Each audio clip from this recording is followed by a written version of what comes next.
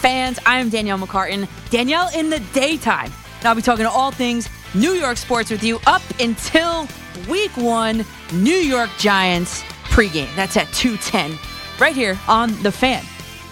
And you got Big Zoo, Ed Arduman, and I. We are working on a weekend like usual. And we are coming to you live from the Carton and Roberts studio here in Lower Manhattan. And welcome into the overnight listeners. I see you guys. And the brand new sets of ears that are tuned in right now. You guys know the number. It's already pre-programmed into your phones. Come on now, 877-337-6666. And as always, please, let's load them up with your best content only. Hey, so I mentioned yesterday after my show, I went over to the Odyssey and Nash FM Stars and Strings show at Pier 17. It was an awesome concert. Right there on the rooftop at Pier 17. You've never been. When you're looking at the stage, it's got the Brooklyn Bridge behind there. I mean, and you looked over your left shoulder and you saw the blue beams shooting up into the night sky from the World Trade Center behind you. I mean, it was awesome. I got to meet some of the Nash FM family, which is cool, which is Odyssey, which is us. And I'm telling you this because this morning I woke up. Well, my alarm went off at 5:30 this morning, but I did not get up until 6. You know why? Because I had the Subway Series game on DVR. It's fine. I mean, I already knew that the Yankees won, but I wanted to know how. I wanted to get a feel for the game. So here I am loading up Yankees Mets at 6 a.m. this morning. And I'm just going to be honest. I watched most of it, not all of it. I had to jump in the car and come here. I literally got dressed in 5 seconds and came here. So with all that said, the Yankees and the Mets, I watched through probably like the 6th or 7th inning I watched. And, the Yankees and the Mets, they took the field on the 20th anniversary of September 11th. You know that. And like I said yesterday, there were a lot of things that Rob Manfred and baseball have done wrong. But this series with these two teams on that day was not one of them. I just thought the whole thing between the Yankees and Mets, it was just so well done. Standing next to each other during the pregame, alternating Yankee Met, Yankee Met, Yankee Met. I thought that was awesome. For Joe Torre and Bobby Valentine in their New York uniforms, embracing each other after they threw out the first pitches simultaneously. I was wrong on that. What I read was that Valentine was going to pitch it to Torre, but I guess they both threw it. I don't know. I loved how the Mets altered their uniforms to read New York instead of Mets. Thought that was a great touch. And of course, the players wearing the caps of all of the first responders, FDNY, NYPD, Port Authority Police, Department of Sanitation, and the Department of Correction. And then John Smoltz in the pregame said, the players feel it. They know that it's not just another day. And here's Aaron Judge after the game. It means the world to me.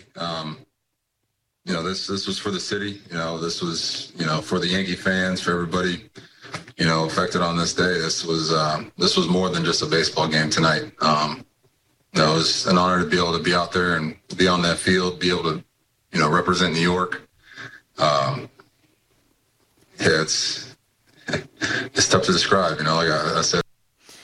And that it was. I mean, it was a beautiful tribute by Major League Baseball, by the Yankees, by the Mets to commemorate the 20th anniversary of 9/11. So prior to the game, the Yankees called a team meeting, which I'm going to go out on a real limb here and say that it was a players-only meeting, although it hasn't been confirmed or denied, anything I've seen anyway. But Aaron Judge said, I don't really want to get into it, but it was a mix of a couple individuals, and he named a few.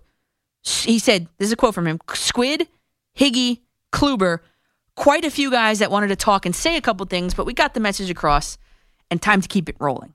End quote there. So that was interesting to see how he named the speakers besides himself as Kluber, Higashioka, and Andrew Velasquez. A kid who's got exactly 64 major league at-bats to his name. I'm actually not sure how I feel about that because you can look at it two ways. Was he a kid stepping out of line and voicing his opinion in this scenario? Possible. Or is he really someone that the other more veteran players look to for guidance? Also possible. So until I get that answer, I'm not sure how I feel about Velasquez stepping up to speak in this meeting. And speaking of veteran players, I wonder if Brett Gardner spoke. He did say after the game, he said, one of those things where it's just kind of enough's enough. A couple of people had some things to say. I thought it went well, and maybe it worked. We won today, so hopefully we'll go on a winning streak. To me, based on that, it sounds like he did not speak in this meeting. And Judge did reveal that the message of the meeting was, he said, this is Judge again, we're still in the playoff hunt. The world's not crashing down on us, as much as it seems to be on these airways, isn't it? Remind everyone who they are, who we are. We are the New York Yankees. Judge is saying this. It's an honor and a privilege to wear these stripes and to play for this team. When you're getting to September baseball in New York, that's when it's fun. It was really just about reminding the team, everybody, and myself what we're capable of. So if we look at this game from both a Yankee and a Met perspective, from a Yankee perspective first, we are the radio network of the Yankees. You know, they entered the Saturday night game as owners of a 7-game losing streak. They lost 11 of their prior to last night, 13 games. But with that win over the Mets, the Yankees said, "It ends tonight. It ends tonight." That's it. The Yankees last night, it ended. That's All-American Rejects from way back when. They ended it. It ended tonight. That losing streak ended last night. And love it or hate it, those New York Yankees played true to their identity last night. They had a starting pitcher pitch 4 complete innings. They used 5 relief pitchers, and they mashed 4 home runs. And for good measure, after Judge's first home run, the Yankees went hitless in their next 16 at-bats, up until Brett Gardner led off the 8th inning with a single. So that's it. Last night's game was the epitome of the 2021 New York Yankees. And last night, it worked. You know, earlier in the week, Trevor May provided some bulletin board material, I'm calling it that, when he said, fortunately, we are playing in our graveyard of a park, so that is helpful. We'll keep the 314-foot homers to a minimum. Trevor May. Obviously, that's a jab at Yankee Stadium and the dimensions and his interpretation of the Yankees' home run total and how that's inflated by the ballpark in which they play. But what a difference 2 days makes, because May was singing an entirely different tune after coughing up a 413-foot bomb to Aaron Judge to tie the game in the 8th. May was actually yanked by Rojas before he even recorded a single out. Mayday!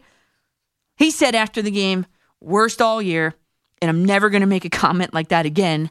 No more jokes about stadiums, ever. Serves you well.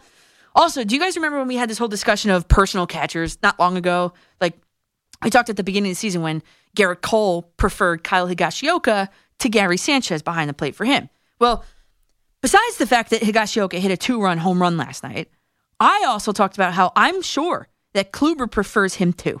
After all, it was Higashioka who caught his no-hitter earlier in the season and the games leading up to it. That kind of goes lost sometimes. But anyway, remember when I said that yesterday from Kluber, I'd want to see 5 complete innings or 85 pitches, whatever came first? Well, here we are. He had 4 complete innings and 82 pitches later. And just the earned runs are a problem. They were a problem for him when he was doing his rehab assignments at the minor league level. We talked about that here. And then they're still here to haunt him because coming off the IL, he's made 3 starts and he's given up 11 runs in 11 2/3 innings. Not what you're looking for from your number 2 supposed starter. Now, from a Mets perspective, yeah, swear it's deja vu, Beyonce. That loss last night looked a lot like all the other losses, didn't it, Mets fans? The Mets were down early. They clawed their way back to take the lead, by the way, on a 384-foot 2-run McCann home run. And then they squandered the game away on an error. McCann said after the game, it was our ball game to win, and unfortunately, we couldn't hang on. Well, number 1, down early. Well, Taijuan Walker has not been good as of late, has he? I mean, we talked about this. I really do think that he's hit the proverbial wall. I mean, remember the Tommy John surgery. So far, this season, he's pitched 144 2/3 innings. Let's just round it. Round up. 145 innings this season. He hasn't pitched that much since the 2017 season. And then when you look at the seasons in between, we're talking the years 18, the year 19, 2020. He pitched a combined 120 and 2/3 innings. So you don't have to look far to realize this. Just look at pre-All-Star game and post-All-Star game Taijuan Walker, and you would not believe that that is the same player. Prior to the All-Star game, he pitched 92 and 2/3 innings. And in that time, he only allowed 6 home runs. Well, since it, and now we're talking July 18th, because that's the game he pitched, after the All-Star game. That was his first game. He's allowed 17 home runs since the All-Star game. And then prior to the All-Star game, his ERA was 2.66. Since it, 7.38. I said the Mets clawed their way back into the game. They did. They scored on a Pilar double, a McCann triple, a Walker single, a Baez solo home run, until that McCann 2-run home run finally put them ahead in the bottom of the 6th. And then the third thing I said was they squandered the game. I mean, here's the play. Luke Voit grounded into what was a tailor-made, inning-ending double play. But not so fast. Lindor got Torres at second base easily. But then on the throw to first, Javier Baez. Well, I'll tell you, I watched the replay quite a few times, and I still have a few residual questions. Did his feet get tangled up with the bag? How did he not push off his back foot? He clearly stepped to throw with the wrong foot. Or was it just a lazy play? Really? I think it was a combination of all three of those things, really. Then you got Mr. Squid Velasquez scampering home, and that was it. The Yankees took an 8-7 lead that they never relinquished after that. And had Javier Baez been able to complete the inning-ending double play, which it would have been inning-ending, this score would have been tied 7-7 at that point, going into the bottom of the 8th inning. So, deja vu all over again, isn't it? Playing nothing slow at the parking lot party. A tailgate buzz, just a sipping on suds, ain't never too early. Yeah, that's Lee Bryce. He didn't do this song last night. We were expecting it, but shout out to you guys posted up there at MetLife Stadium right now in your parking lots with your own parties going on right now. Thanks for making me and Big Zoo part of it, you guys. Appreciate it. So what I'm going to be looking for in the Giants game later today, I mean, it's obvious. Number one thing is obvious. The Giants offensive line. I mean, last year, Pro Football Focus ranked them 31st out of 32 teams, remember? I mean, that's awful. I mean, there were only two other teams also too that allowed more sacks than that unit did last season as well. I mean, with a mobile quarterback and Daniel Jones too, I mean, that is a major weakness, to put it lightly. The Giants' offensive line is going to be the linchpin to this entire game today. I mean, how the Giants' offensive line goes will be how the game goes. And Dave Gettleman and the Giants brought in some big guns for this offense this offseason. We talked about it here too. Dave Gettleman could have brought in Jerry Rice and Randy Moss in their primes for Daniel Jones and this offense, but without an upright quarterback, they'd both be rendered useless. Second thing I'm looking for, obviously Saquon Barkley's return. Obviously he has game-breaking potential. Will he have a game-changing play today? How much time will he actually see with the Washington game, league game, by the way, don't forget, division game? It's just on Thursday. So just a few games from now, how many touches is Saquon Barkley actually going to get? I don't think a lot. And then a little nugget about Denver. Denver allowed 4.8 yards per carry last season, and that was the third most in the league. And not many changes were made to that defensive line. But can't forget about Von Miller. He's back, and he's paired with Bradley Chubb. And that, again, circles back to the offensive line's ability to protect both the quarterback and the running back. So we'll talk about some more things about what I'm looking for in this Giants game, of course, and I'll give you my pick. That's coming up. Now on to the Jets.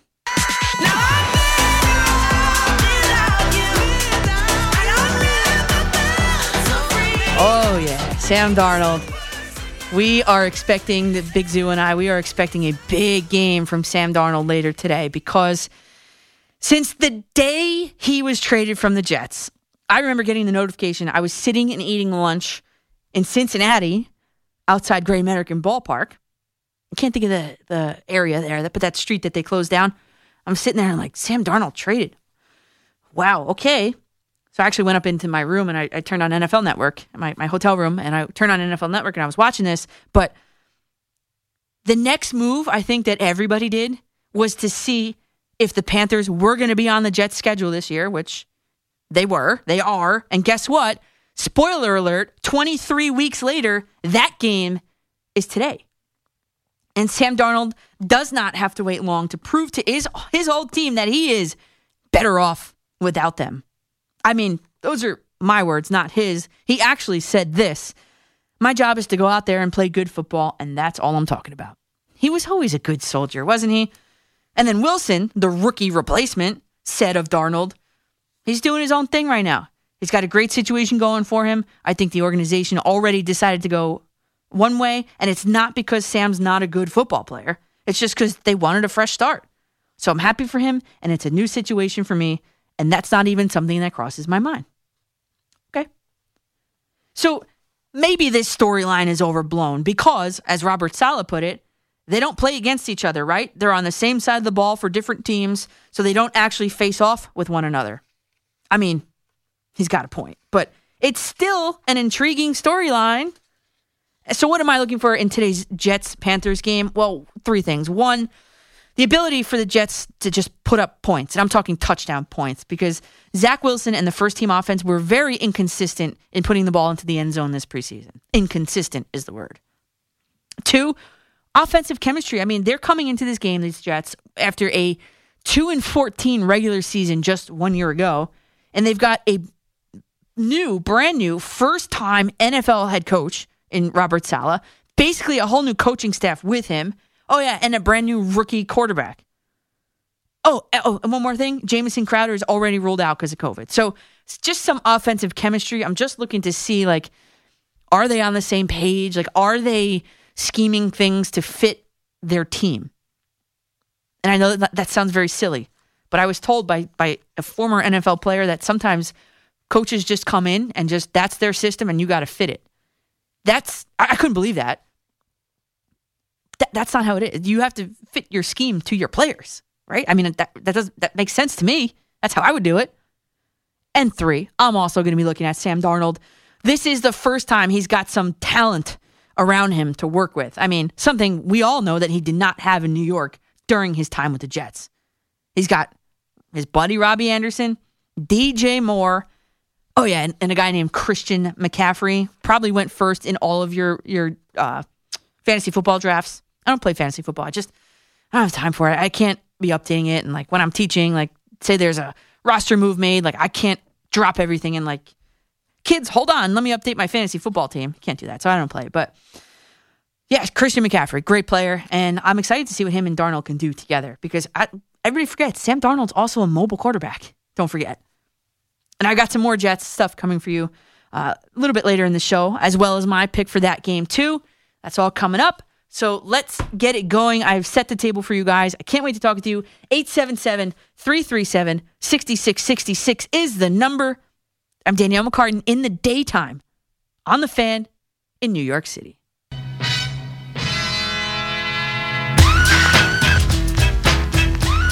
Jump around. Maybe you guys have us tuned on at your parking lot party. Everybody, it is week 1 of the NFL season. It is officially here. We will have football through, I think the Super Bowl is on February 13th. We will have football on our TV on Thursday, on Sunday, on Monday, all through February, everybody. It's back. Happy New Year to you guys. Jump around at MetLife Stadium over there. I see you guys. And just was brought to my attention that by Kevin in Camden on the commercial break on Twitter, the Yankees tweeted, following Saturday's game, the Yankees optioned infielder Andrew Velasquez to AAA Scranton. And prior to tonight's game, the Yankees recalled right-handed pitcher Clark Schmidt, number 86, Clark Schmidt in your programs.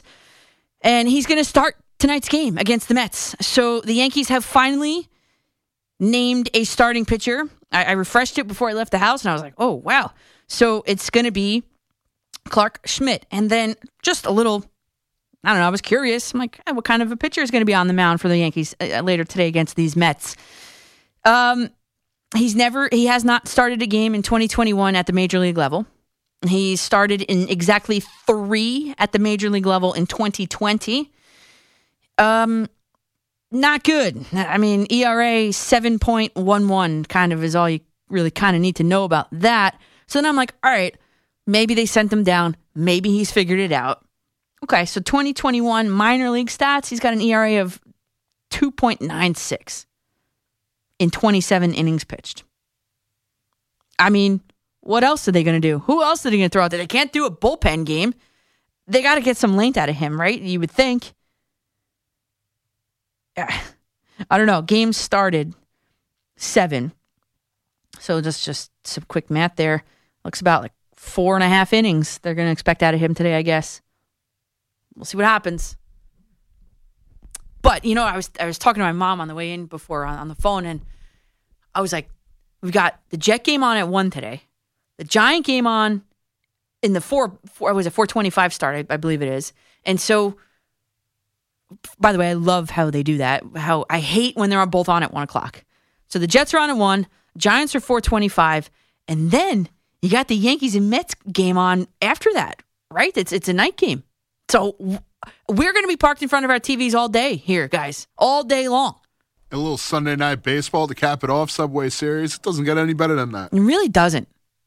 I mean, I have to go to ShopRite. I have to go food shopping. I don't know when I'm going to get to do that today, but hopefully one of these football games is going to be a blowout that I could like run there on halftime and just like throw everything in the cart and run home. You got to hop on one of those like grocery delivery apps, like I know. What's it called? I don't know. I know. I have Instacart, something like that. I know. Save yourself that time today, and then also order some Grubhub, get some wings. Yeah, I guess so. Yeah, you know what? Mozzarella sticks is like my go-to for football. I love mozzarella sticks in football together. That's. Hey, I respect that. I respect anything cheese related. I'm in for. Cool. All right, let's go back. Let's go to the phones, I should say, for the first time today. 877-337-6666 is the phone number. And Mark, you are a Yankee fan, so let's go with Mark. You're going to be the DJ LeMahieu of the day today, Mark. Oh, hi. I'm honored to be your first caller today, Danielle. You got it. You're in. And I wish you congratulations on your new daytime hours. It's long been deserved. You're fabulous, and you deserve this golden opportunity. I'm glad you got it. Thank you. Appreciate it. And I want you to know, today I'm talking about Aaron Judge. Yeah. The guy's phenomenal. He rises to the occasion. It's amazing. Those 2 home runs he hit yesterday, and an incredible catch in the 9th inning. And then that wonderful thing he said after the game about how important this day was, and he's honored to be wearing the Yankee uniform. The guy's class all the way, I just have to say. Yeah, and you know what? And Mark, awesome ringing endorsement there of Aaron Judge. Thank you for that. He's like Derek Jeter 2.0, isn't he? Like when you close your eye, like we should play that game. Did Judge say it or did Jeter say it? Because you know how yesterday we did Alonso or Boone. We should do Jeter or Judge because Jeter was just inducted into the Hall of Fame, right? He's the consummate Yankee, Mr. Yankee, right? Aaron Judge is following right in his footsteps. And when you look at Aaron Judge and what they're going to do with him, as you were talking, I kind of that's where my mind went. What are they going to do with him? Money-wise? Well, this year he's making, I'm going to round it, $10 million. That's not a lot for a player like Aaron Judge. He's got 1 more year left of arbitration for next season, and then he's a unrestricted free agent in the year for the 2023 season. So what is he worth? What is a guy like Aaron Judge worth? My favorite website, Spot Track, I love that website, says he's worth $25.4 million annually. And they're expecting they're projecting an 8-year, $200 million contract. Wow. Well, I guess we'll just have to wait and see on that one. Let's go. Paul in Hamden, Connecticut. You're up next on The Fan. Hello, Danielle. How are you? I'm good. How are you? Hey, good pleasure to speak to you. You know, I'm 65 years old. I've been a Mets fan since 1967, and I don't think I watched a whole baseball game in 3 years, the way it's been going with the way baseball's played. But, I mean, last night on a beautiful night and a night to remember, obviously I didn't like the outcome. It was a great game. And like you said, same old deja vu in the last part, and losing the game, coming back, tying it, then losing again. But I don't know if you heard that little tidbit. They said that was the first time in franchise history that they had New York on the front of their jersey. I found that astonishing when I heard that. Did you hear that? I didn't, honestly, because I wasn't watching it live. But you're talking like the home jerseys. I could probably believe that. Yeah, I liked it. I think it looked pretty cool, actually. But like you said, I mean, how many games have I seen? Like I say, I have watched the whole game because I DVR too, and I fast forward and stuff. But how many games? I mean, can they just keep losing like this? And and we all think they're dead in the water, and then they come back, and then they're 8 games out behind, and they're 4, and they close the gap, and it's just like I don't know. I don't see them making the playoffs, but it is what it is. Always a pleasure, and go Jets. Thanks, Paul. You're turning the page to football season, like a lot of fans in this area, I think. When you're looking at the standings, I just pulled up the NL East standings. The Mets are still 5 games back.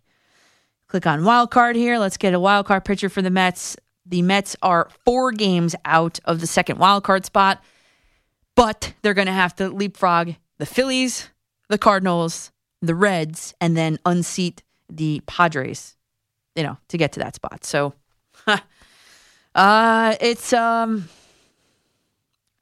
we'll put it this way. They are not mathematically eliminated just yet. That's what we've been saying. I mean, it's just like you just described. It's like they're up. It's like that Katy Perry song. You're up and you're down. You're in and you're out. You're hot and you're cold. That's the Mets.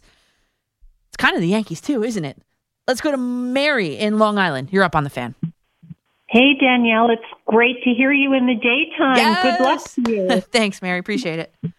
It's wonderful. And will you be teaming up with Big Zoo every week? He's great, too. Yeah, I mean, I don't know. We're not really in charge of that, but I would like so. Oh. I would like it, sure. Hopefully. Yeah, we'll see. Okay, good. I was first of all, I'm sad to hear that Velasquez has been sent down. I love him. Yeah. When you were talking about him speaking at the meeting before the game, something else crossed my mind. The 2 points that you brought up are good points to consider. But I also remember Susan saying last night that Velasquez is an NYPD detective. So I'm sure on 9/11 he was a police officer at that time. So maybe the tie-in with his dad and 9/11 may have been why he spoke. Oh, obviously I was at the concert, so I wasn't listening. But yeah, I mean that could be maybe just talking about being from the Bronx and living there, and yeah, maybe that's a good little nugget of information you got there, Mary. Well, Susan brought that up, and I always love listening, to the radio, tying it into watching the game because I love those two. So, thank you, and all best wishes. Yeah, thanks, Mary. Appreciate that. That's a good point. I didn't hear it, didn't consider it. So maybe he opened the meeting. Maybe Aaron Judge said, "Hey, the floor is yours. Talk to us about being a New Yorker and what this means to you, and from a personal standpoint." Maybe that's what it was. I don't know. I'm not at Yankee Stadium now. I would love to ask, but I'm not there now. And I mean, we're doing a show here. But if it comes out in the meantime and you guys see it, let me know. Let me know. If anybody asks them about that, I'd be interested. I mean, because it could be, any one of the 3 things that we talked about now here. Either he was, a rookie stepping out of line, which I can't see that, honestly. Looking at Velasquez, his path, his trajectory of his career, I just can't see him stepping up in a clubhouse full of Anthony Rizzos and Giancarlo Stantons and Aaron Judges and Brett Gardners and being like, listen to me, I don't know. I don't know. But that is a good point. It could be that too. Great nugget by you, Mary, and great nugget by Susan Waldman as well. Besides Zach Wilson, Jet fans, I know a bunch of Jet fans are waiting to talk to me. Who or what else impressed you from the Jets preseason? Again, other than Zach Wilson, besides Zach Wilson. Who impressed you? Give me a ring, 877-337-6666. Ja Rule, you got coming back on the break. What is on my break, man? You're good at that. Oh, my God. Welcome back. There it is. Welcome back to Danielle in the Daytime here on The Fan, everybody. It is week 1 of the NFL season. Raise your hand if you're happy right now. I know I am. I am wearing a New York Giants t-shirt right now that David Deal and Mark Malusis loved when I walked through the door. That's cool. So, with that said, though, what am I looking for in the Jet game? Well, there are so many other things to watch for in this Jets game later today in a few minutes, really, than just Zach Wilson. I actually was watching the kicker competition throughout these 3 preseason games. Like a good kicker is like a good goaltender. Like, you don't really realize their effectiveness until they're in a huge spot. Or ineffectiveness, I should say, too. I mean, the Jets need to find their Justin Tucker, who, for the past 9 seasons with the Ravens, has made 90% of his field goals and is just consistently good. The Jets have not had an exceptional, reliable, long-term kicker since, well, I mean, Nick Folk, he fits the description of long-term, but he only made his field goals at an 82% clip. Jason Myers, he has a 92% field goal percentage, but his Pro Bowl distinction, that also fits the description of exceptional, but like he, like a rat on the Adam Guru sinking ship, split after just 1 season. And Sam Ficken, the Jets' most recent kicker, well, thank God that experiment is over. So, I liked what I saw from Amendola this preseason. He put up the first points of that Packers game with a beautiful 54-yard field goal. I actually asked out loud, how far was that kick? And in the third quarter of the same game, he had a 46 and a 30, so that's quite some range. Actually, he didn't miss a single kick in the preseason. So will Matt Amendola can he be the Jets' Justin Tucker? He came undrafted out of Oklahoma State in 2020, but who cares? Victor Cruz was undrafted, and he caught a touchdown pass in a Super Bowl. Actually, the Jets have so much confidence in Amendola, I guess you could say. He's the only kicker listed on their official depth chart. So we'll see. 877-337-6666 is the number. Austin, Texas, we go. Lawrence, you're up on The Fan. Hey, thanks for taking my call. Of course. So, as a Giants fan, what am I looking for today? It's really all in the O-line, right? Like you were saying. But as well, it's Barkley coming back. But I think people are thinking of Barkley as this elusive back who's going to make his difference breaking away from tackles. I don't think that's really how it's going to happen, though, because the O-line, it's been an issue since back when Eli was here. Saquon Barkley, to be effective this season, is going to have to catch the ball. He's going to be used as a receiver, I think, and that's where he's going to shine and use his elusiveness then, because I don't see him running anything up the middle with this line. The line is probably going to be pathetic. Good point there, Lawrence. I think that's a good point. And as you were talking, I was thinking about this too, like how they were using him. Jason Garrett was using him was very east-west. Saquon Barkley is a north-south runner. So that's a good point that you make, because if this O-line doesn't pick it up, there's not going to be much production out of him, right? I get that. And then you want to get him, out in front of the line and just on a quick release, a dump off, running back screenplay. Okay, I get it. But I would like to see them try it first. I want to see how the Giants' offensive line can hold up. I likened it last week with Madeline Burke to a, one of those like bike locks where you're like trying to get the numbers right and like it's a combination lock. That's what it's called. It just came to me. So that's kind of what the Giants are playing. They're playing like with a combination lock. Like, okay, let's put this guy in here. Will it work? Let's try now this one over here. Will that work? So I get it. And everything hinges off the offensive line. The quarterback's effectiveness, the running back's effectiveness, and the ability to get the ball down the field. I mean, it's all part of it. But I think that once Travis Rudolph, I did that again. Once Kyle Rudolph comes in and he's a good blocker. That's gonna be a little bit better too for these Giants. Him in situations in the red zone, blocking and possibly peeling off and catching a touchdown pass. That's why they brought him in there. Let's go, Chris in Somers, New York. You're up on The Fan. Hey, Danielle. Thanks for taking my call. How are you today? Thanks for making it. Very good. How are you? Oh, doing well. I know we're coming up to the 1 o'clock hour for the Jets, and I'm a diehard Viking fan, but nevertheless, Danielle, the reason for my call is that I'm a diehard Met fan. Watch the games every night, and it seems that seems like same thing happens every night. You got a pitcher like Walker; he does well. They keep him in They keep him in 6 innings, and then they just go right to Lugo. Let's say, okay, and then they want to move Lugo out after the 6th inning and go on to Hand or whoever it might be. And what I'm trying to say, my point is this: if Lugo's pitching well, gets him out 1, 2, 3, or Hand is pitching well, or Familia, why don't you let these guys stay in another inning till they got a guy on, and then pull them out? Why is it always 1 inning for Lugo, 1 inning for Hand, 1 inning for Familia? And then think about how many games they would have won over the last 4 years or 3 years if they didn't have to go to Diaz and Lugo was pitching well.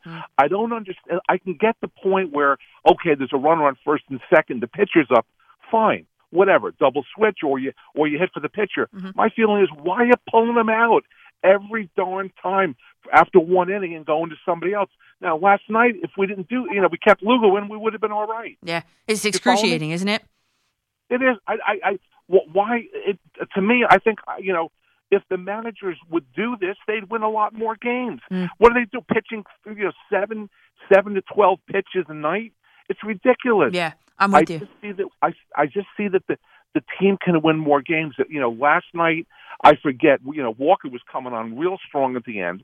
Maybe they let it go one more inning, Well, I mean, at that point, the damage was already done, right? I mean, Walker had given up 5 earned runs, already. So I understand, and I'm with you, Chris. I do agree with that. I mean, I'm looking at the box score here. Lugo, 1 inning pitched, 1 strikeout. I mean, why not let him go? I agree with you on that. I guess...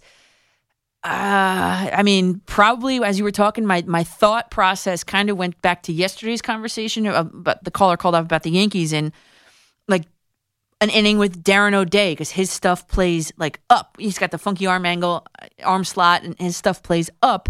You give him 1 inning or 1 look to the batters, and then you got Zach Britton whose stuff plays down as a different look to the batters, just changing the eye level and everything. That's kind of where my thoughts went. I'm not sure. I don't know why Lugo was in the 1 inning pitched. Then May didn't even record an out. Then you got Loop and Hand. I don't know. I don't understand it either. And then my next thought was, well, maybe they don't want to have them go through the order like another time, but like batting order can go, over 2 innings too. He could pitch 2 innings one time through the order and then get someone else in there. It's just the analytics. That's probably what it is. It's just the analytics. They say to take them out. And that's it. I don't know. Talk about gut managing. We talked about that yesterday too. Gut managing. Obviously, clearly, that is not in the game plan. And we've got the Jets coming up at 1 p.m. Oh my God, 3 minutes away from Jets kickoff. I got to get this TV tuned to CBS in here. Got on NFL Network. So I guess we'll give you live updates of the Jet game. I hope you don't go and watch it. I hope you're still here with us, listening to the show and having maybe the TV on mute. That's what I'm going to be doing in here. All right, we'll take more of your calls coming up after the Kevin Dexter. I always want to call him Kevin Dexter Lawrence. Kevin, if you're listening, I always want to slip the word Lawrence after your name. Kevin Dexter's got an update for you guys, and we will take more of your calls. Obviously, we got the Backstreet Boys in the house. Backstreet's back. All right. And so am I. I'm Danielle McCartan with you on The Fan right up until Giants pregame at 2:10 p.m. So let's get your calls in 877-337-6666.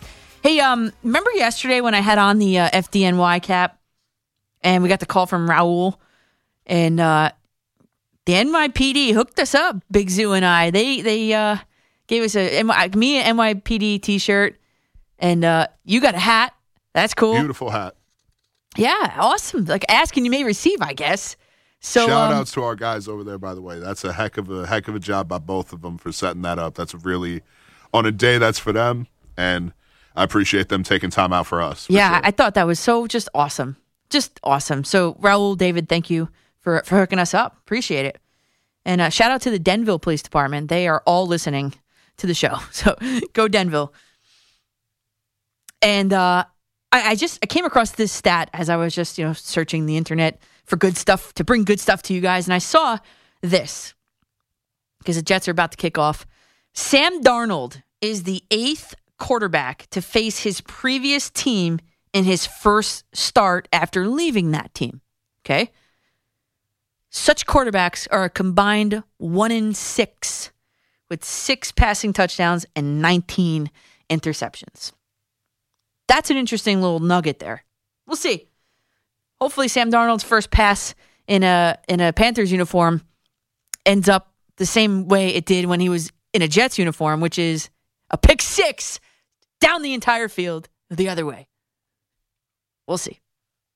All right, we'll go back to your calls. 877-337-6666. Justin in Dobbs Ferry, you're up on the Fan. Hey, how's it going? Happy New Year here for the first NFL Sunday here. Happy New Year. But the big thing, with the Giants today is going to be, with everything that's going on, it still comes down to, I think, Jason Garrett. Jason Garrett, I don't know if he was handcuffed by the offensive line last year, or, the play calling is just, back to almost Kevin Gilbride kind of days. You're like, I'm wishing for Kevin Gilbride almost with Jason Garrett's play calling. It's questionable. And it's hopefully they're able to open it up a little now with Galladay, Slate, and Sterling Shepard. I don't know what the missing Ingram, how that's going to mess up the middle of the field there. So I'm curious to see what Jason Garrett comes up with. I'm curious to see what you would like to see from Jason Garrett. That would be my question. Well, just like everything else in the last year, it was. All the passes were like under 10 yards. The cornerbacks and safeties were just sitting on, these plays, where they were just throwing the ball, like West Coast kind of offense, 3-yard outs, 4, underneath, right. Maybe double, some double moves, some, open up the field a little bit. Daniel Jones led the league with, passes over, over like 40 yards, a stat like that. Yes, it was something like that. And he was accurate on them too. Yeah, so hopefully if we get 6 linemen or whatever we need to do to get the time to throw the ball down the field, because I think that's our best attribute for this offense right now.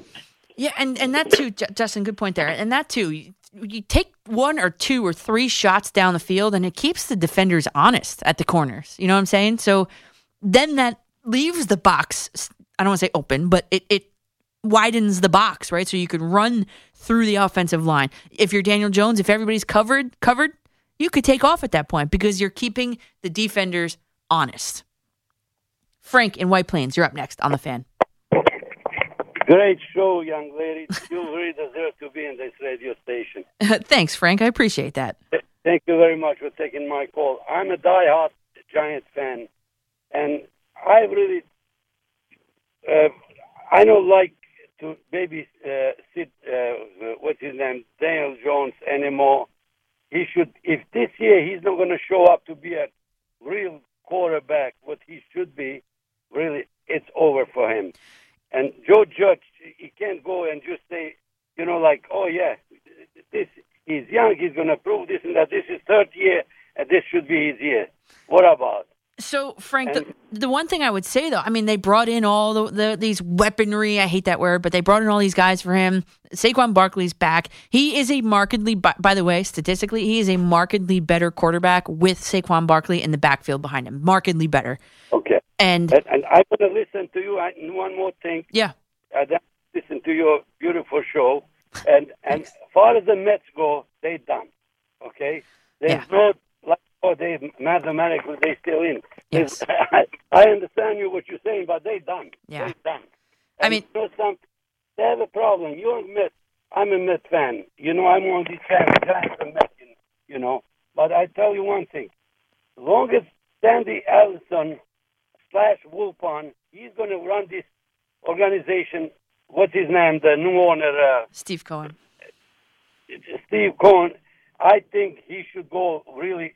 First guy that he should let go is him. Then start all thing over again. Yeah, I think so. Right, and I think, and thanks for the call there. I think that. Thank you very much. Good. Okay, yeah, I think that once this season is over, there's going to be a total clean house for the New York Mets. I mean, it has to be. I was just talking to somebody about this. Who was I talking to? That they were like, "Oh, James McCann stinks." Okay, but they were operating on like a budget.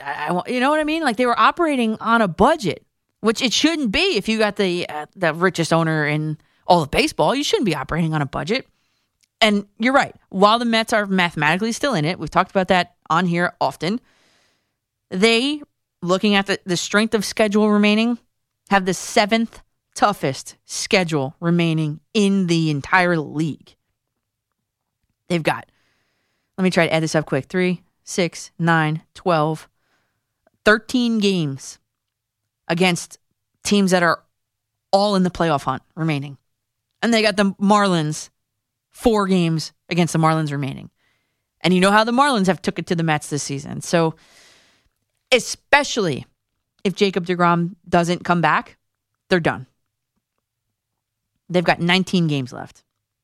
They cannot. They're going to have to go on some ridiculous run here to make up ground in either the wild card race or in the NL East. I mean, it's improbable. We'll put it that way. It's improbable for the Mets to make the playoffs. Crazier things have happened. I know that. But right now, where they sit, how far they have to look up with only 19 games left to do it, doesn't sound very possible. The Yankees, on the other hand, well, if the season ended today, they would be doing a 1-game playoff with the Toronto Blue Jays for that second wild card spot. Isn't that crazy? That series, if the Yankees fail to make the postseason, that is the series. They lost 4 games in a row to the Toronto Blue Jays at home. So much so that I believe it was the Blue Jays were able to gain up until a half a game on the Yankees. And now, look, right now, I'm looking at it, they're tied for that second wild card spot. That is the pinpoint, pivotal season if you are the New York Yankees. And if you miss the postseason, you're going to look at that and you're going to say, that's the one. That's the one.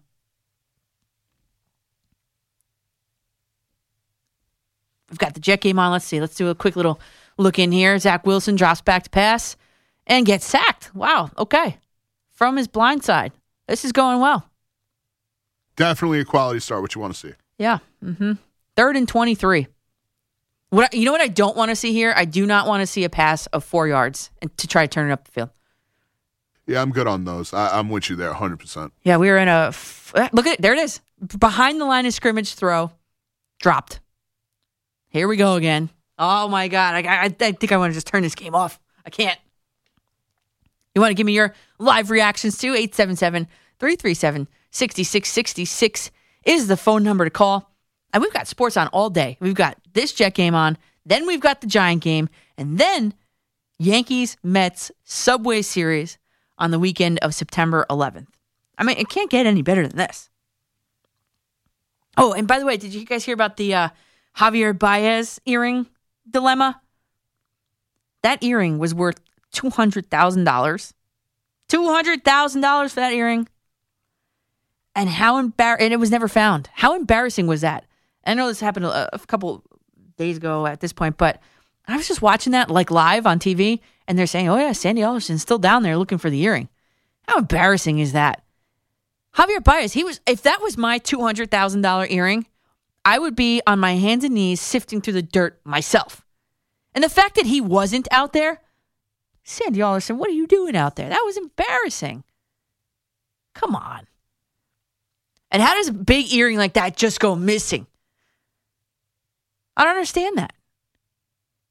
Yeah, I don't have a lot of earrings myself, but I mean, listen, for things they get dropped in the grass and the dirt, it could be gone. But I mean, unless it flew off his ear and flew into somebody else's pocket, yeah. I mean, somebody found that. Yeah, you would think.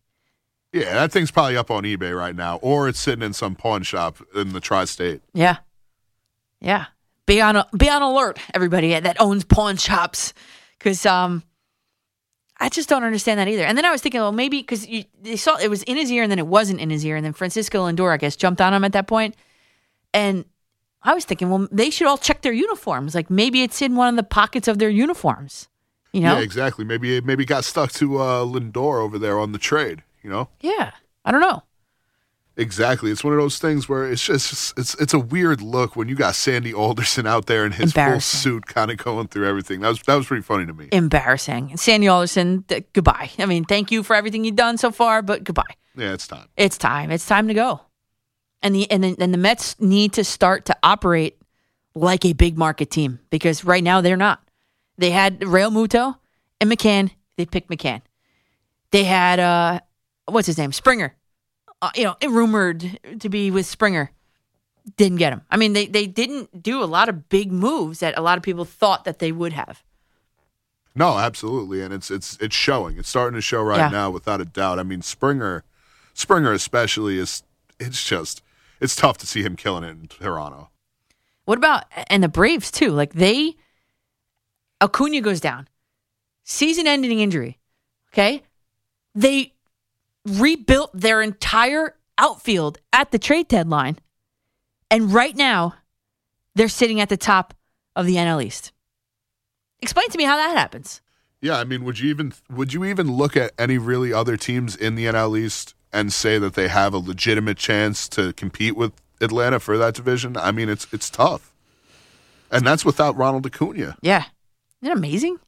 They replaced 1/3 of their starting lineup and are still 3.5 games ahead of anybody else in the East. I know that's not saying much, but still. I don't know. I know you guys got me turned on at the Giant game right now in the parking lot parties. Giants Radio Network here. What is your biggest concern about the New York Giants today and beyond? Hint, hint, offensive line, right? Well, I got a different perspective, a different little spin on that. So give me a call, 877-337-6666. Giant fans, I'll tell you my biggest concern about the Giants today and beyond coming up on The Fan. You used to call me on my... You used to. Yeah. You used to call me on my cell phone. Welcome back to Danielle in the Daytime. Why don't you give me a call on your cell phone? Make that hotline bling. How's that? Yeah, nice tie in there. Good song there, Big Zoo. You guys want to give me a call from your cell phone to my hotline, 877-337-6666 is the number to do so. Biggest concern about the Giants. As I'm sitting here on the commercial break, I'm scrolling through social media. I'm seeing all my friends are checking in at the parking lots of Giant Stadium. Yes, football is upon us. The Jets and the Carolina Panthers right now are tied at 0-0. I've got like one eye on it and one eye on the computer and one eye on the phones here. I got eyes everywhere. But to me, it looks like there's not a ton of offense that's going on here. Looks very, very tentative. It looks very like I'm going to feel this out and then see what happens. I do like, though, that they're wearing the NYPD caps and stuff, the coaching staff on the side. I think that's a very nice touch. Anyway, let's get back to the Giants. Biggest concern for the Giants, the offensive line, right? Okay. But if you look at it differently, I think the biggest concern that I have with this team is the fact that the offense in particular doesn't have enough playing time together. And so I point to Joe Judge's preseason strategy. Like, I disagree with keeping a young starting quarterback nailed to the bench for the first 2 games, and then he got a half. He got a half of the third preseason game. I don't agree with that. And then Madeline Burke was on, and I said, convince me otherwise, basically. And she said, stick him out there with that offensive line that they're still trying to work out. You don't want to risk injury that way. All right, well, okay, that's a good point.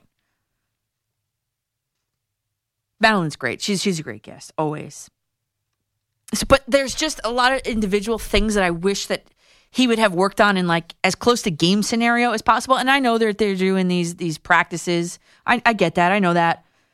But in a game-like environment, as close to it as you can get in the preseason, you can work on your footwork. You can work on your pre-snap reads you can work on your timing patterns. I mean, I'm just talking like 1 or 2 series per game. That's it. Just to have something to bring back to practice to improve upon in time for week 1. I mean, if Tom Brady is doing it at 44 years old, there is no reason that Daniel Jones can't do it at 24 years old. You heard Kenny Golladay the other day. He was, I guess, speaking on injuries, but he said, I think you could read a little bit more into it. He said, when I look in the huddle and I see all those guys, I'm excited. But guys have been in and out of the lineup. We might be a little slow to get off. Like, that is the one sentence you don't want to hear if you're a Giant fan. We might be a little slow to get off. That's exactly what we've been talking about. This Giants team, with 2 regular season NFL games within 5 days of each other, cannot afford to start the season a little slow to get off. I think this, more than anything, has the potential to be debilitating for the Giants this season. And look at the top draft pick, too. First-round draft pick, Kadarius Toney, didn't play a single preseason down. To the best of my knowledge, he's not expected to even play today. Second-round pick, Azeez Ojulari, played 35 preseason snaps. I mean, slow start. If you're a Giant fan, that is not what you want to hear right now, slow start. 877-337-6666 is the number. To Belmore and Maury, we go on the Fan. Hey, great show. Usually catch you on the overnights, but this is awesome to hear you during the day as well. I appreciate it. Thank you. Great. As a Giant fan, I'm concerned about a lot of things, and that's probably the least amount. Throw them out there, and if they get hurt, then the consequences are on the coach and the rest of the team. But that's what teams are doing now with this new system. That's that.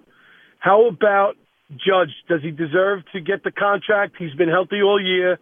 I don't know if they'll make the playoffs. I really have my doubts with the pitching being at where we're at. But did he deserve it? I think he might get to see. What are you thinking? Should we lock him down? And you're talking Aaron Judge, obviously, because we went from Giants to Yankees, and I think people. I know. Well, you were talking Giants. I didn't want to not talk about it and just jump to my Yankees. No. I know. If I'm the Yankees, I am not going to dole out the contract now. I'm going to wait. I'm going to wait one more season. He's having an excellent year. By all accounts, excellent, top-notch season he's having this year. Show me that you can do it one more time. Show me you can do 2 back-to-back seasons like this, and I'll reward you with a contract. That's what I would do. I like that strategy. It makes sense. Well, listen, great show. I'll continue to listen. Thanks, Maury. I appreciate that. And the zoo. Love the zoo. He's giving you a thumbs up from behind the glass there. Thanks, Maury. Appreciate the call. And the other thing, too, is another reason why I would not give the contract now to Judge either, right now, even at the end of the season, even in this offseason, is because, think about it, he's got another year of arbitration. The Yankees are unwilling to exceed that next luxury cap threshold, right? So why would you pay him now? You would only be hurting yourself kind of like long term, right? Don't give him the money now. You got one more year where you can stay under that cap. Go out and get some pitching. A starting pitcher. How's that sound? I don't know. Sounds good to me. Sparky in Dobbs Ferry, you're up next on the Fan.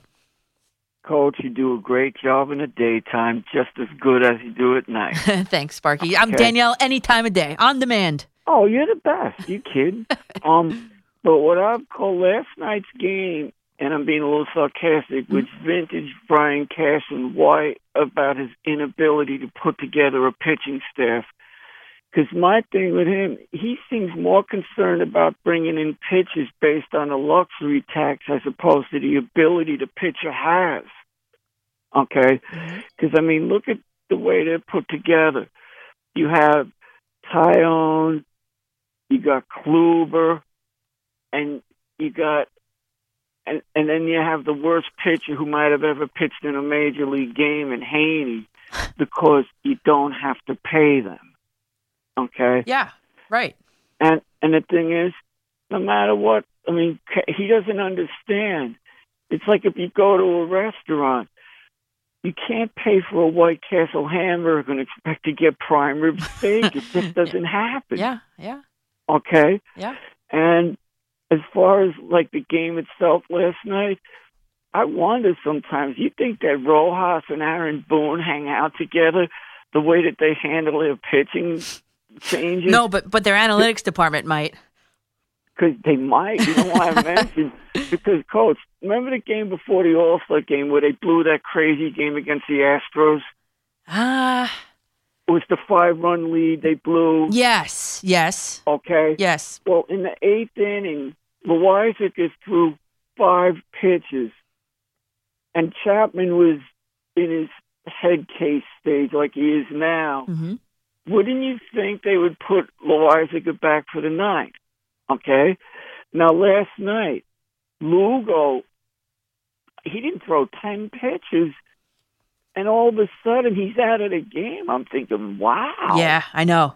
I don't understand. Someone called about that before. I don't have an answer for that. I don't understand it. I don't get it.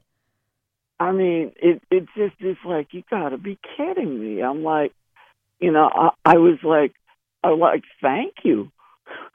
I mean, because that would have been as devastating a loss as possible.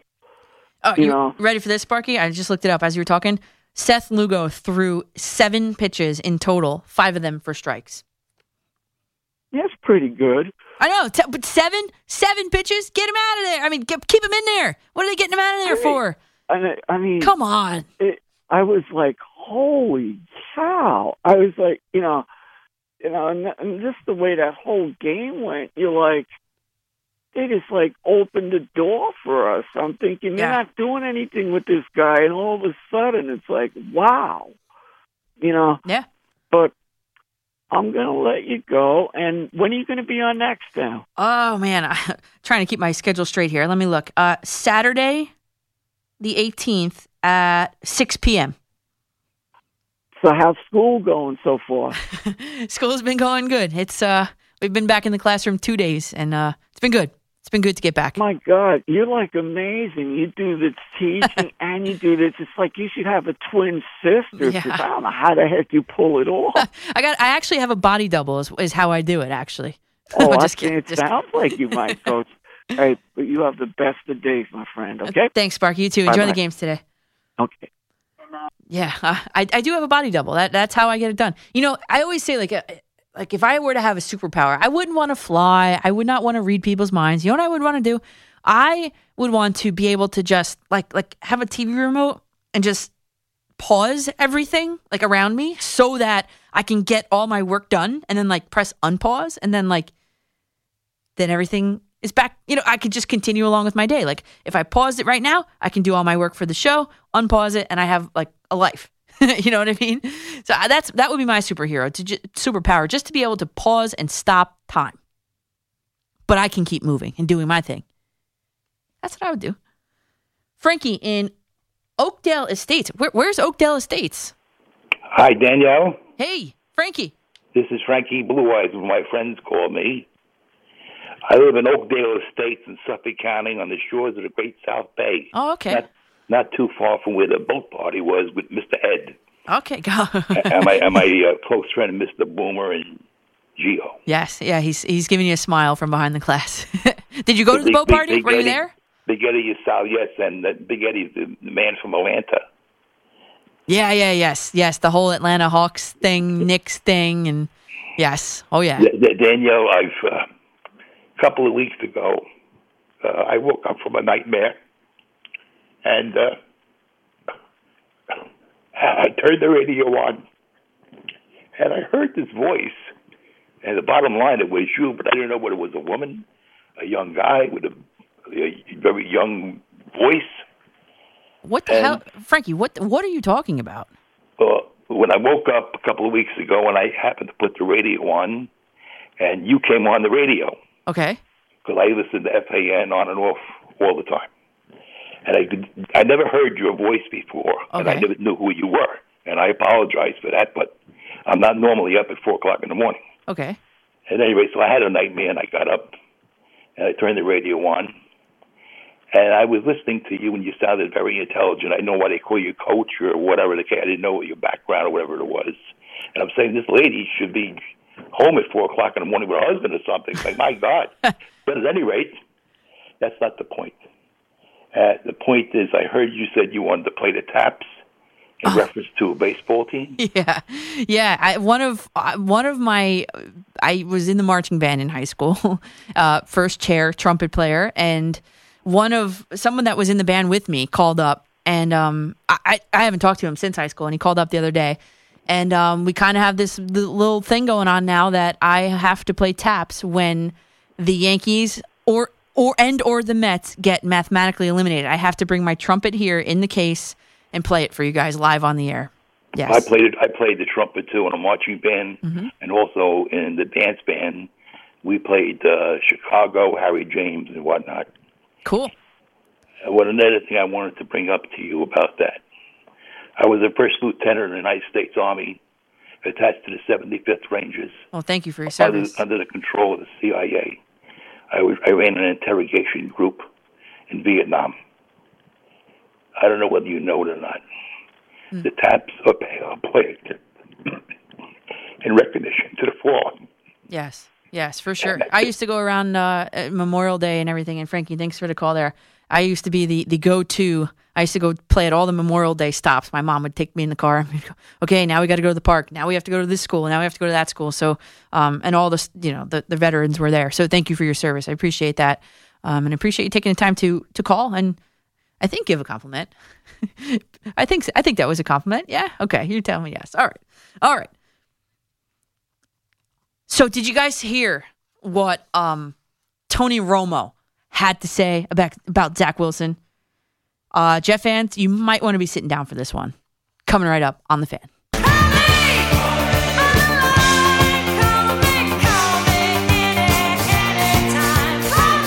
That's right. You guys can give me a call at 877-337-6666. I'm Danielle McCartan here with you on The Fan until 2:10 when the New York Giants pregame show comes your way here, right here on these airwaves on The Fan at that time. I just have like one eye on the Jet game. I told you it's basically the end of the first quarter, 27 seconds left. The Panthers are driving, yet the score is still 0-0. It looks like an excruciatingly boring game to me, honestly. The Jets punter is out with injury. Nothing really to report on that Jet game, so still 0-0, exactly where it started. I got to tell you, first, I love Tony Romo as a commentator. Like, when he does games, I feel like I learn things when I watch a game that he's calling. I just feel like I learn things, and I like that. So for him to say this about Zach Wilson, it definitely perked my ears up a little bit, I'll tell you. Tony Romo said, I think Zach Wilson is going to be in the discussion as one of the top 3 to 5 quarterbacks very quickly. Within the next couple years, I think you're going to see him rise. His ceiling is so high. It's rare for me to say someone has the ability to get in that stratosphere of a Mahomes, but I think this kid has that ability. Now, Tony Romo just used Zach Wilson and Patrick Mahomes in the same sentence. So, maybe not so nationally speaking, let's go to a guy who Zach Wilson gets up and comfortable with, shall we say. And there isn't anyone in a closer proximity to Zach Wilson than his center, Connor McGovern. And here's what he had to say about Zach Wilson. He's really grown. He's taken huge strides from OTAs to now, and he looks like a real professional quarterback. So I'm expecting big things, and the way he carries himself in a game is phenomenal. I know. Huge pro quarterback. Expecting big things. I don't know. The one thing I will say is don't run this kid out of town like everybody ran Sam Darnold out of town. All right, let's go to Bob in New Milford. You're up on The Fan, Bob. Hi, Danielle. I'm a first-time caller. Oh, thanks. Welcome to the show.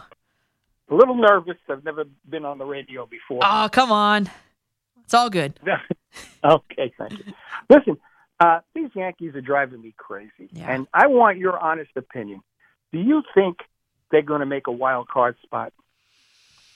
I think I think they're going to sneak in somehow. I think they're going to like backdoor themselves in. I don't think they're going to get themselves in. I think they're going to get help to get in, if that makes sense. Yeah, that's interesting. Yeah. Yeah.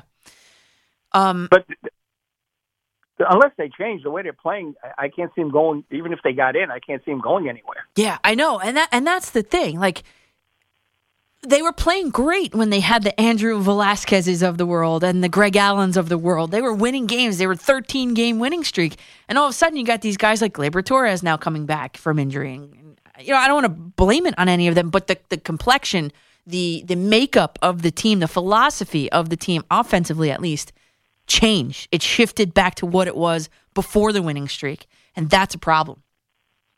It seems like they're playing with no heart. Yeah. Yeah. When the young, like you said, when the young guys were up, they were exciting. They were jumping around in the dugout and everything. Now it's so workmanlike with these veterans that it's, well, if we don't win today, we go home, we'll try again tomorrow. Yes. It's like they're taking it to heart. Yeah. And Bob, great point there. I love the word workman. That's what it is. It's these guys are showing up, they're going to work, and we'll get them tomorrow. And we talked yesterday, that comes from the manager. The team takes on the personality of the coach or the manager. The Yankees have taken on the personality of Aaron Boone, and it's just, come on. I mean, like, someone's got to step up. Aaron Judge seems to be the guy that continually is stepping up for this team. He called what I assume was a players-only meeting prior to last night's game, and they won. That's not the first time Aaron Judge has done that. But the excitement, it's just hard. It's hard to watch. The excitement is gone. It's hard to watch this team. It really is. And I understand. And workman was a great word to describe what you're seeing with this Yankee team. Brian in West Palm, you're up next on The Fan. Hi, Danielle. I want to talk about the Giants, but I want to make a comment. I spoke to you. I was a baseball player. I went to Florida State. When they had Greg Allen and all these other guys, they were contact hitters, Danielle. You know what I'm saying? You played softball. They were contact hitters mixing with Judge. Now when you have all these guys coming back, they're all velocity, how many feet you can hit. You know what I'm saying? They don't if Buck Showalter was managing, he would have pulled Sanchez out right out of the game from the other night. Don't even get me started on that. That was horrible. Horrible. I know. Well, I know. I mean, you played softball in college, right? I never played in college. Oh, what college did you go to? Ramapo College. Oh, okay. My sister-in-law is from Morristown. She went to Rutgers. And a couple of my buddies from Long Island played baseball for Rutgers. One of them pitched for the Cleveland Indians. But turning to the Giants, I watch all these pundits. I've been a Yankee fan and Giant fan, and I'm going to go see the Giants play play this New Orleans Saints. I'm going to drive up to Jacksonville and see them play in Jacksonville, which I'm pretty excited. Yeah, apparently they are going to be playing that game in Jacksonville. Is that true? Yeah. I've heard some rumors. Yeah, that's what I talked to some people up at Jacksonville. I went to school in Tallahassee. He said, just drive up 95. You can see your team. So anyway, on the Giants, all these so-called experts on ESPN and Fox, they're very down on the Giants and they're picking them. I think if the Giants have their offensive line together, they can score points with Barkley and having all these guys, Shepard and the kid from Gainesville, Tony. Now, I wanted what you thought about today's game, because I think the Giants have a really good defense, and if their offensive line comes together, they can put the points on the board. And I like the Giants today, and I was wondering what you think about today's game and the rest of the season, especially today, because I really think the Giants are going to come out and have a great game today. I really like Leonard Williams, defensive end from the Giants. Yeah, Brian, great call there. Two things. One about the Yankees, and I'll give you. Hey, we never did picks. We have to do our picks. Okay, so one thing. The one thing about the Yankees, and I told you I watched it on DVR the game, but something I wrote down while I was watching it early this morning. On it was the top of the second inning. On the Kyle Higashioka home run it was to left center field. That's not what I want to talk about. What I want to talk about was one of the commentators, and I couldn't pick out which name it was, but one of the commentators said Torres was running. Like on that pitch, Torres was in motion. Hit and run, stolen base. That's what the Yankees need to get back to doing. Now, the camera angle, I couldn't see it. The viewer couldn't see what kind of a situation that was on the base pass, but the commentator did say Torres was running. That's a good sign. That's a good sign for these Yankees. That's what they need. Mike in Bloomfield, you're up next on The Fan. Hey, Danielle, you said you had one eye on the Jets game. That's one more than me because I'm driving, so I'm only relying upon your reports. Oh, you are? But okay. so far, it seems that, I mean, from what you're saying, it's a disappointing yet not surprising outing. For both teams, really. Yeah. Well, that may be. My interest lies more with the green team. But I can't really say that I agree with Mr. Romo's predictions of Zach Wilson. And mostly that comes down to, the college he went to. I just don't see it panning out that successfully. Yeah, I don't know. And that was one of the biggest things that not a knock on Zach Wilson, but like BYU's competition is not NFL level competition by any means. So that was the one thing I was cautious about with Zach Wilson. But listen, Tony Romo knows more than you and I combined about the position of quarterback. I'd like to trust what he has to say. Maybe I'm just optimistic here, but I would like to trust what he has to say. And I was skeptical of Zach Wilson coming out of college. I am one of those people, but I don't know. Well, you're right in the sense of, yes, Tony Romo knows much more than you or I. I never even played tackle American football. But, Nick Saban went all the way to Hawaii to find Tua Tagovailoa, right? Mm-hmm. And he replaced Jalen Hurts as a true freshman, and both are in the NFL now. I just think, I know there's that religious family connection with BYU with Zach, of course, but I just feel like if he was that good, wouldn't we have heard about him someplace else? Yeah, I know. Mike, that's a good point you bring up. Yeah, I don't know. But now, as I watch the game, because you were listening, you're relying on me. I didn't know that. So, okay, so we've got, and I'm not giving play-by-play, but the Carolina Panthers just fumbled the ball in the red zone on the 4-yard line, 5-yard line, and the Jets recovered it. The Jets, Rankins, big number 98, I think he was. 98 recovers it. And the Jets have recovered a fumble. Well, was it on a handoff? I have one eye on it. 4th and 1 handoff, trying to get that first down. That was, how about that? Wow. And the Jets have recovered. The momentum this is the most exciting thing that's happened in this game so far. The Jets have a little momentum shifting in their direction right now. Very cool. Can we do one more? Yeah? Okay, let's go. Alan in Queens. You're up on The Fan. Hi, how are you doing, Danielle? Good, how are you? I think the Jets played it all wrong. They should have traded their second pick in the draft to the 6th and 18th from Miami, gotten a serviceable offensive lineman, and with the 6th pick, they could have gotten Smith or Waddle. With the 18th pick, they could have gotten Najee Harris. And with the 14th pick that they had in an expected trade, they could have gotten Mac Jones. Alan, you are outlining, and thanks for the call there, and thanks for the varying opinion, because that was my outlook. That was it. That's what I would have wanted the Jets to have done. That's the direction I would have liked them to go. Because I still believe in Sam Darnold. I do. And this season, we're going to see. Like, he was, when I was in Vegas, I was, July? He was like 17-1 odds to win comeback player of the year. He was, actually. I think I'll take those odds because I still believe in him. With that said, the Jets did not go in the direction that we wanted to, you and I, Alan. And the Jets went in a different direction, and they took Zach Wilson with that pick. Offensive line today doesn't look great. Be honest with you. It just doesn't look great right now.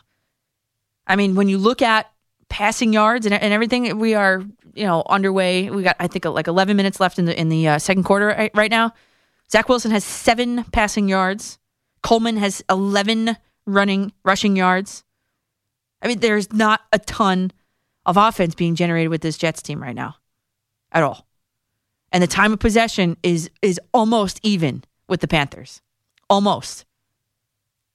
The Jets have run 15 total plays for 14 total yards right now.